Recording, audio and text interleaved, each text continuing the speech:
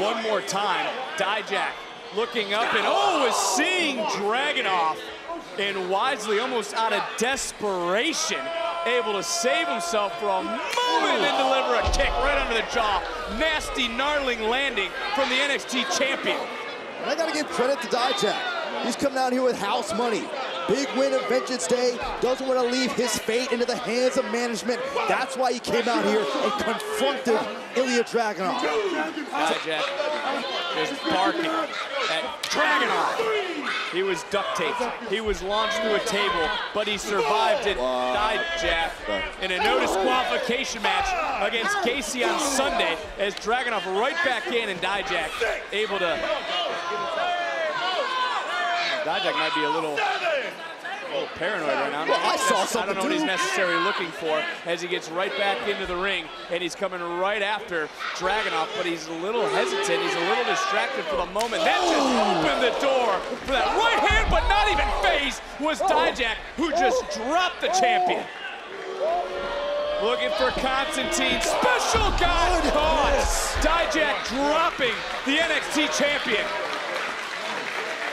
What is it going to take to keep the other down?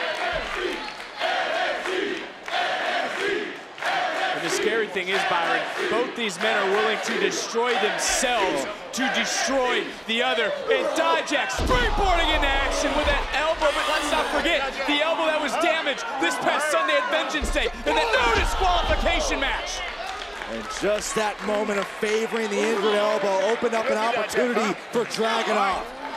On social media, I don't know if you noticed, but Dijak posted a photo of that elbow. It was swollen, looked like a tennis ball was inside. But it just speaks to the toughness of Dijak.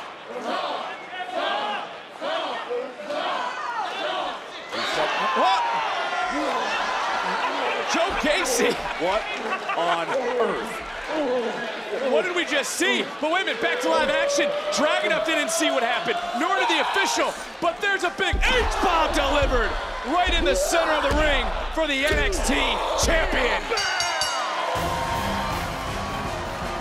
Here is your winner, the NXT champion, Ilja Dragunov. Well, Dijak's brand of justice not served up tonight.